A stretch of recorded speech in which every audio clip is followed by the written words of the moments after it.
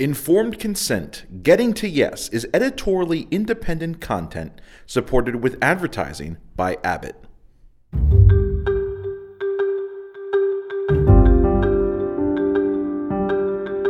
Welcome to another episode of our podcast, Informed Consent, Getting to Yes. I'm your host, Marguerite McDonald, of the Ophthalmic Consultants of Long Island in Lynbrook, New York. And I'm Rana Jaraha of iWire TV. On this podcast, we talk to leading ocular surgeons about the specific words they use to honestly and ethically get patients to recognize the value of new technologies in cataract surgery and say yes to making an investment in their vision. Today we're going to be talking about corneal inlays with 3 guests. We expect to cover a lot of information about how our guests use inlays, but the focus is always on the words they use with patients to make their recommendations. So with that being said, I'd like to introduce our guests. First is Greg Parkhurst, MD, who's the founder of Parkhurst New Vision in San Antonio, Texas, and president of the Refractive Surgery Alliance. Thank you so much, Marguerite, for inviting me to participate. This is an exciting series that you're doing, and we appreciate it. Thanks, Greg. It's our pleasure. Next is Dr. Bill Wiley, the medical director of the Cleveland Eye Clinic. Thank you so much for taking the time once again. Your perspective on Aura was great, so thanks for talking with us about inlays. Thank you. Thanks for having me. Our third guest is Dr. Stephen D. Klyce. That's Dr. Klyce, PhD, not MD. Correct. Steve is adjunct professor of ophthalmology at the Icahn School of Medicine at Mount Sinai in New York. His specialty is physiology of the eye. Well, thanks. It's a pleasure to be here, Marguerite. Marguerite, why don't we start with Dr. Klyce and get a little history and an explanation of inlay physiology? That's a good idea. Steve, why don't you tell us a little bit about why the inlays we have now are successful compared to all those that have failed in the past? There is quite a long history. In fact, you were involved in one of the first inlay experiments in humans. And physiologically, one of the most important aspects that inlays have to deal with is nutrition of the cornea. Most inlays are fairly impermeable, and they're implanted fairly deep within the corneal stroma.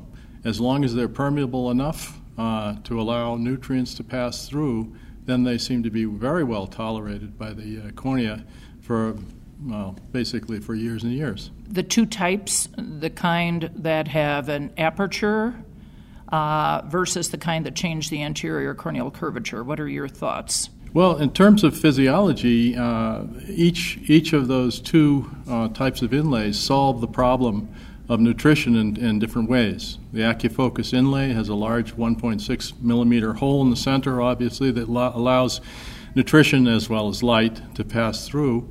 And because the skirt or the surround of the inlay is impermeable to nutrition, there is actually a multitude of holes that are randomly placed through the material.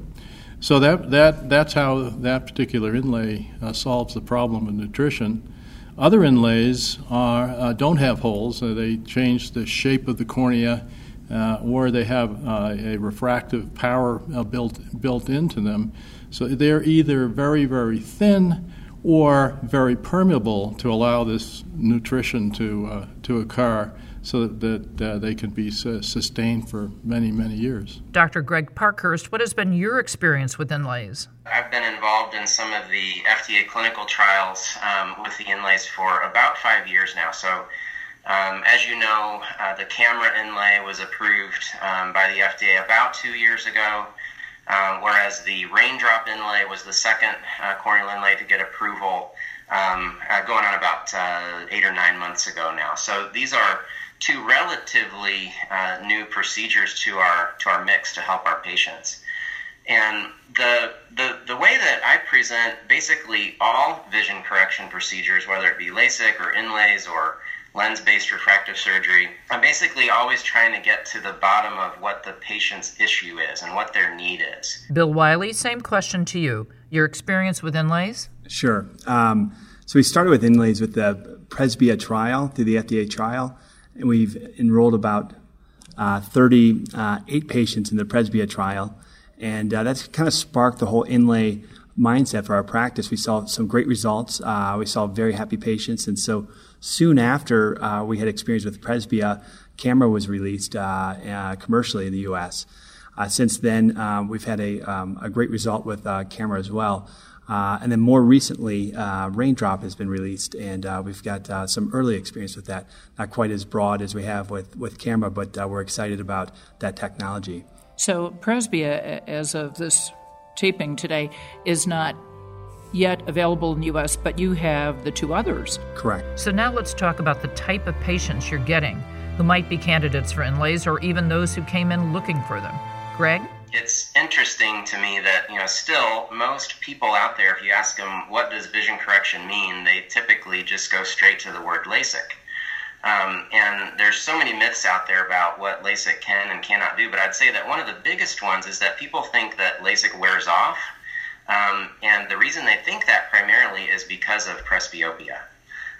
So for the first time now, we have a couple of procedures with the FDA indication of treatment of presbyopia.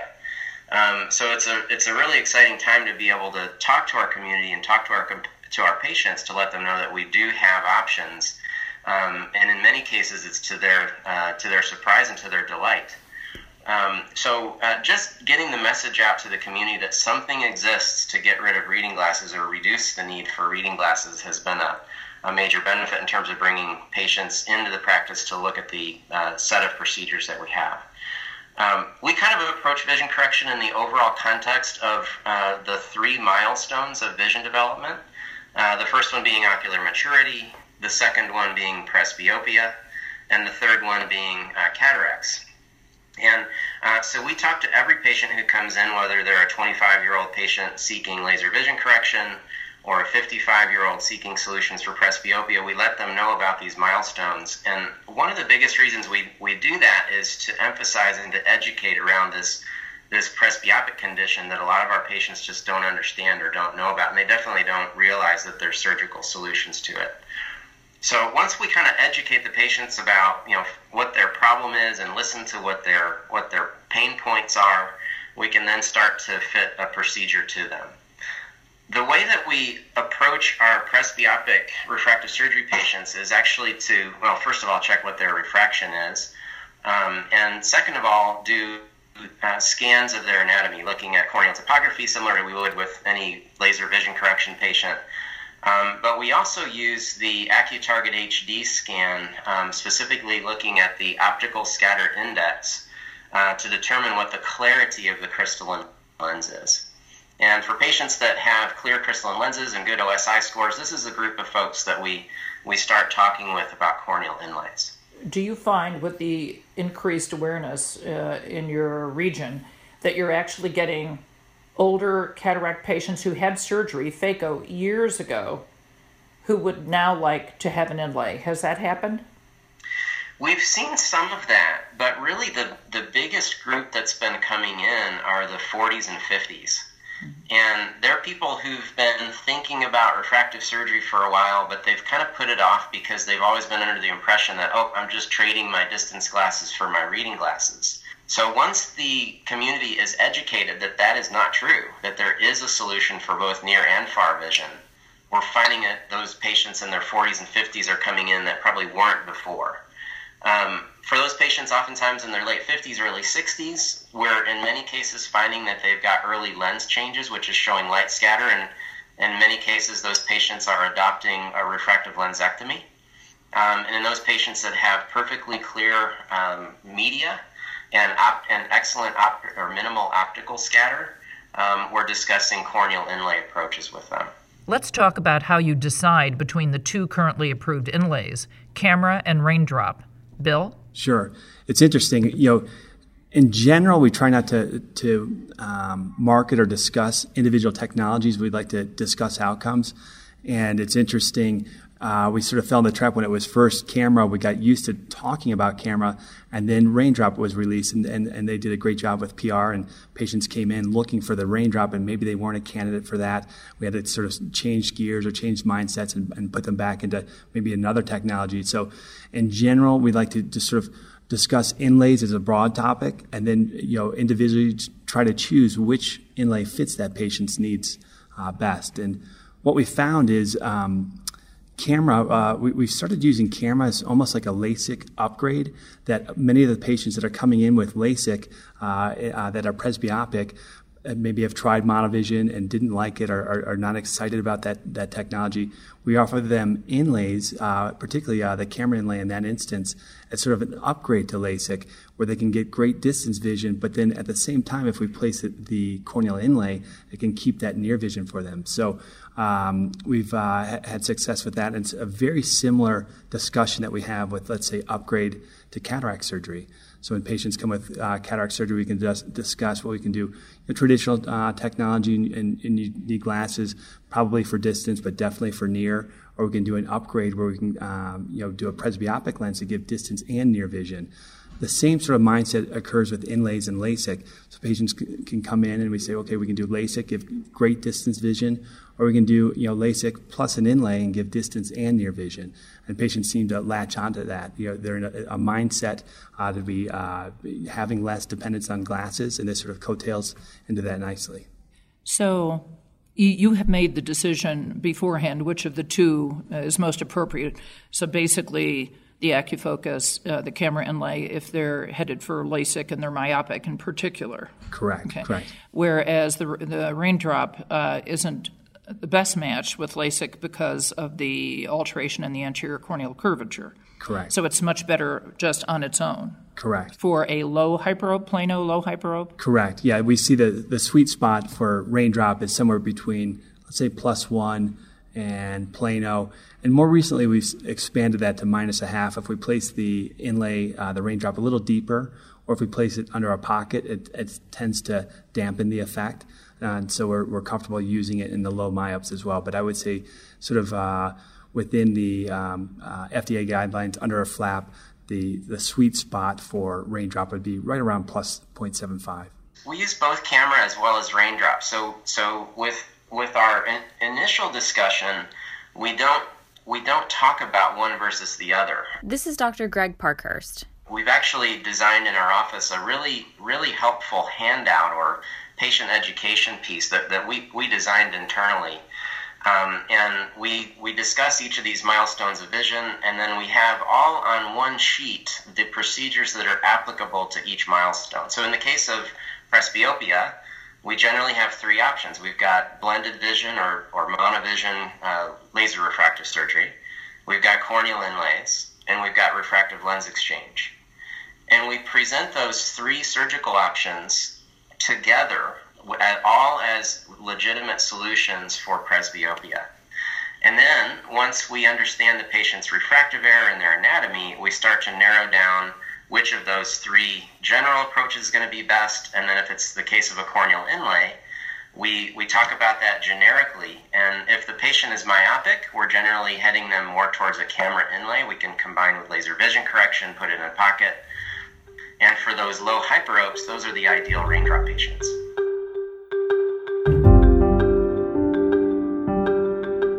Informed consent, getting to yes, is editorially independent content supported with advertising by Abbott.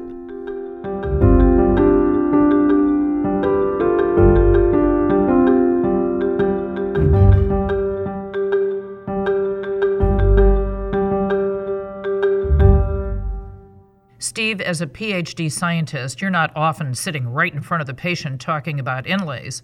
But let's say you have a patient, Mrs. Smith.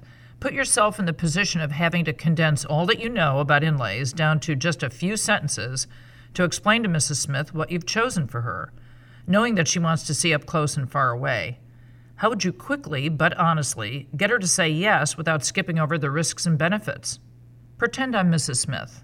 Okay, Mrs. Smith, it's good to see you today. I hope you're well. Today we're going to talk a little bit about how we're going to give you better vision. You're a presbyope, that is, you're farsighted, hyperope, and we need you to use your reading glasses less to enable you to see more clearly up close, to read the paper, and so on.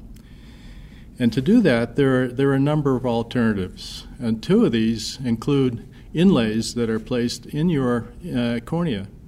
And one has a little pinhole in it that allows you to see very clearly over an extended range of vision, and others have refractive power that change the power of your cornea that allow you to also see more clearly close up. There's a difference between monofocal vision, that is using maybe one contact lens to see clearly, and these inlays. The inlays allow you to see clearly or fairly clearly over a large range. That is, the eye that is corrected for near can also see fairly well at distance. So that's called multifocality. Are there any risks, Dr. Klyce? These implants have undergone very extensive clinical trials. They're FDA approved, and while every surgery has a certain amount of risk, the risks for these devices is very small. And I understand you can reverse them? How do you do that? Yeah, as a matter of fact, these implants are actually put under a flap of the cornea and centered and allowed to heal. If for example, there is for some reason you don't like the implant, it doesn't give you the kind of vision you were expecting, the implant can always be removed by lifting the flap, taking the implant out, and letting the cornea recover. Why don't we ask the same question of Greg? So, Greg, let's pretend I'm Mrs. Smith. I've read about inlays. I'm 48, and you have selected me. You've looked at my anatomy, and you know what my desires are to get rid of readers. So, what would you say to me in the exam lane? Marguerite, I understand it's the reading glasses that I see you taking on and off your head right now. That's the issue, right? Most people are telling me they have about 15 pairs of those. There's one in the dashboard, there's one by the computer, and the glasses seem to be everywhere except where they need to be when you need them. And a lot of my patients are telling me about how they're frustrated with this kind of on-off business where if they want to look in the distance, they have to take them off, but anything they look at up close, it's like, where are my cheaters? And the fact that we actually call them reading glasses, I think it is in many ways a misnomer because, reading glasses implies the only thing we need them for is reading. But the truth of the matter is there's hundreds of things in our near world, everything from the food on the table to price tags and shopping labels, where this problem becomes frustrating. In the past, we haven't had very many options to fix this. And if we did have a surgical option, it meant there was a trade-off. We had to trade some distance to get some near and vice versa. With the advent of the corneal inlay procedures, the beauty of it is we don't have the trade-offs anymore. We can help you restore your near vision, and you don't have to give up significant distance vision to get that. We've been working with the corneal inlay for a few years now, and we found great results for patients that are hoping to reduce their need for reading glasses. And you look like a great candidate for this. Bill, how do you get Mrs. Smith to say yes while covering all the bases and risks? I'll say, Mrs. Smith, for all refractive surgery, there's risks and benefits. And, some of the risks are infection or inflammation. With inlays, there's some unique risks where there may be the body doesn't tolerate the inlay and there's a chance of removal. Thankfully, it is easily removed, and we've seen that the vision recovers back to its preoperative state. So that can be an advantage. For some reason, if you don't like the vision or if you don't tolerate the vision, we can remove that inlay and go back to your preoperative state. And we find that that the patients really like that option of removability. Does it have to be removed very often, doctor? Thankfully, in our experience, the risk of removal is less than 2%. The few that need it removed, how soon afterward do you realize that it has to come out? This is a journey that we'll take together, and it's very important that you have your follow-ups with me. You follow the postoperative instructions. In particular, if the body is not tolerating the inlay, we need to know about it. So if you have changes in your vision, you need to call and come in. I don't want you just to have the inlay and disappear, so it's important that we work together through the postoperative journey. There's other things that we need to work together on. We have to control the eye's surface and the tear film, and so we'll be managing that with maybe some artificial tears, sometimes some prescription strength tears, sometimes some oral supplements. So we'll work together with that. I don't want you to just think it's in and then I won't see you again. So we'll have to work. You need to be comfortable with me, and I need to be comfortable with you, and we'll work together through this. So, Dr. Wiley, what's going to happen to my distance vision? I know my near vision is going to get a lot better. That's what I want. But what will happen to my distance vision? With any of the refractive surgery, there are some compromises. Thankfully, for example, let's say with LASIK, we tend to deliver great distance vision, but sometimes it can compromise near vision. What we see with the inlays, there is a give and take. And for example, one inlay that we may choose is called Camera. What we see is that it does dim the distance vision. You tend to still maintain good distance vision on the chart, but you'll see things are a little bit more dark. That's why we wouldn't recommend it in both eyes. We just do it in one eye. So I'd love to tell you it's perfect vision for distance, intermediate, near. It's functional, but not perfect, and there is some compromise.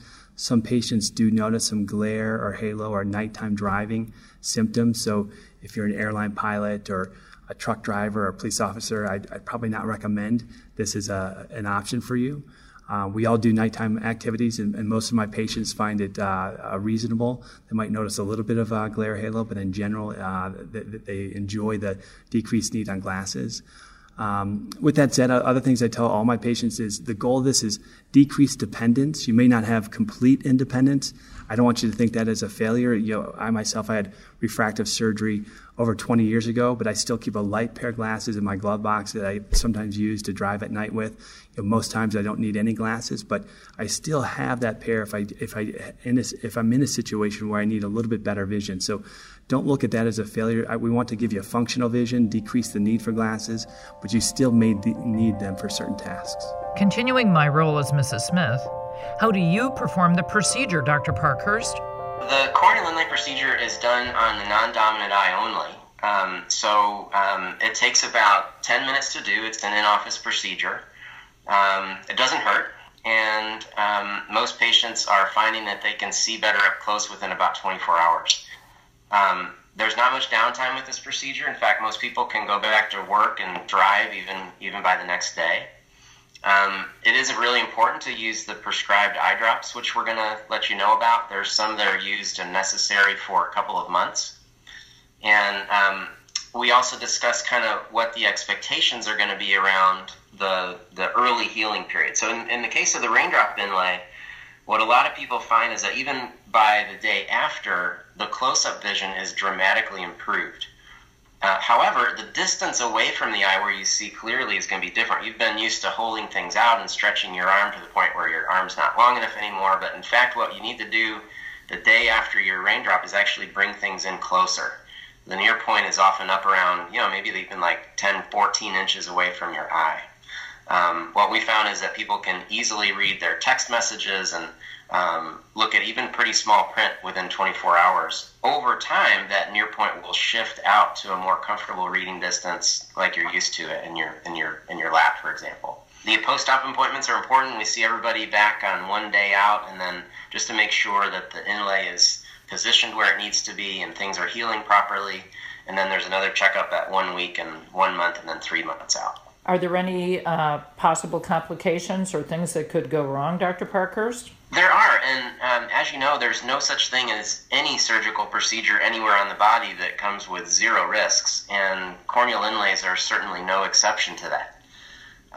Thankfully, the complications that have been reported in the literature, as well as the few that we've seen, are primarily able to be treated rather simply. Probably the worst thing that could go wrong with this is if for some reason you were to develop an infection in the first week after healing. It's really important to keep your eyes clean, not to rub them, and to use all the prescribed eye drops to prevent that. And I've actually not seen that happen in my career to date. One of the things that's kind of unique about corneal inlays is that while we intend to leave this there forever, we intend it to be a permanent solution, it is possible to remove the corneal inlay. So if for whatever reason there's something about the inlay that you don't like, it is possible to remove it and kind of go back to the way you were with reading glasses in the past. And that's kind of unique to corneal inlays, which is a significant advantage. Some of the other things that we've seen in terms of risks of corneal inlays include temporary dryness of the eyes, which is typical of most corneal procedures, but like others, it tends to go away after a couple of months, and it's rare that this is a long-term complication. Another potential risk of corneal inlays is the potential for the body essentially rejecting the implant and developing an inflammatory reaction or immune response to the inlay. If we see that, patients often notice their vision becomes a little bit hazy, and the first treatment is to use some anti-inflammatory medications. In many cases, that'll solve it. However, if inflammation persists, that would be one of the reasons that we might recommend having to remove the inlay. Thankfully, the removal rate has been very low, and in published studies, it's only about 2% of the cases that inlays need to be removed, or even less. Well, I think, Greg, that is an incredibly well-balanced explanation to Mrs. Smith. Do you find that you do all of this? Do you do the important parts and let your coordinator do some of it, or does the coordinator just repeat it because we know our patients are nervous and they don't remember absolutely everything the first time? Well, I make it a habit to meet all of my patients and examine them and have pretty extensive discussions with them preoperatively. And we talk about all the potential upsides and how great it is to have the freedom of reading, not needing reading glasses anymore. We talk about all those advantages, and we talk about different alternatives. In many cases, patients have already experienced the alternatives, the frustrations of reading glasses, the downsides of monovision contact lenses. So they're familiar with other solutions. And we talk about risk as well. And so after that long discussion, patients feel pretty comfortable in terms of the opportunity to experience a life of better vision and less dependency on glasses and contact lenses. In your practice, do you find you have more females than males, or is it equally split? It's been pretty equally split, actually. I can't say there's been. I haven't looked at that data, but just anecdotally, I don't think that there's more women versus men. It's interesting. One of the things that I find quite common is we're seeing a lot of executives and professionals. And what's going on? They'll describe a situation where they're in a boardroom and they're in a situation where they need to look at some sort of spreadsheet or some sort of numbers and process the data quickly in order to make a decision to lead their organization. And when they're slowed down by their ability to focus on what they need to see, it's almost as if they're not mentally processing as quickly as they feel they need to be. So this can really be a motivator for patients to kind of prove that they've still got it and that their mind is still there. It's just their vision slowing them down. And so giving them a solution where they can see fast and think fast and process the information and move their company forward has been a really significant benefit. Well, that is fascinating. So I mentioned briefly before about people who had phaco years ago. They were corrected for distance in both eyes. You're just beginning to see that sort of patient come in now? Yeah, we are. In fact, we're presently enrolling in our center. We're actually enrolling in a clinical trial for that, and with raindrops. So there's not much published data out on this yet, but the patients we've done have done great, actually. In fact, we're now using the raindrop in a corneal pocket. So especially for these patients that are, by definition, a little bit older and might have a more compromised ocular surface, being able to place the inlay in a pocket rather than under a thicker flap has been advantageous for the ocular surface. Wow, this was wonderful. Your thoughts are very complete and considered, Greg. Yes, I learned a lot, and I'm sure our listeners did too. Without a doubt, from all our participants. Thank you all so much. For Rana and myself, I would also like to thank you for listening and to ask you to keep an eye out for the next episode of Informed Consent, Getting to Yes.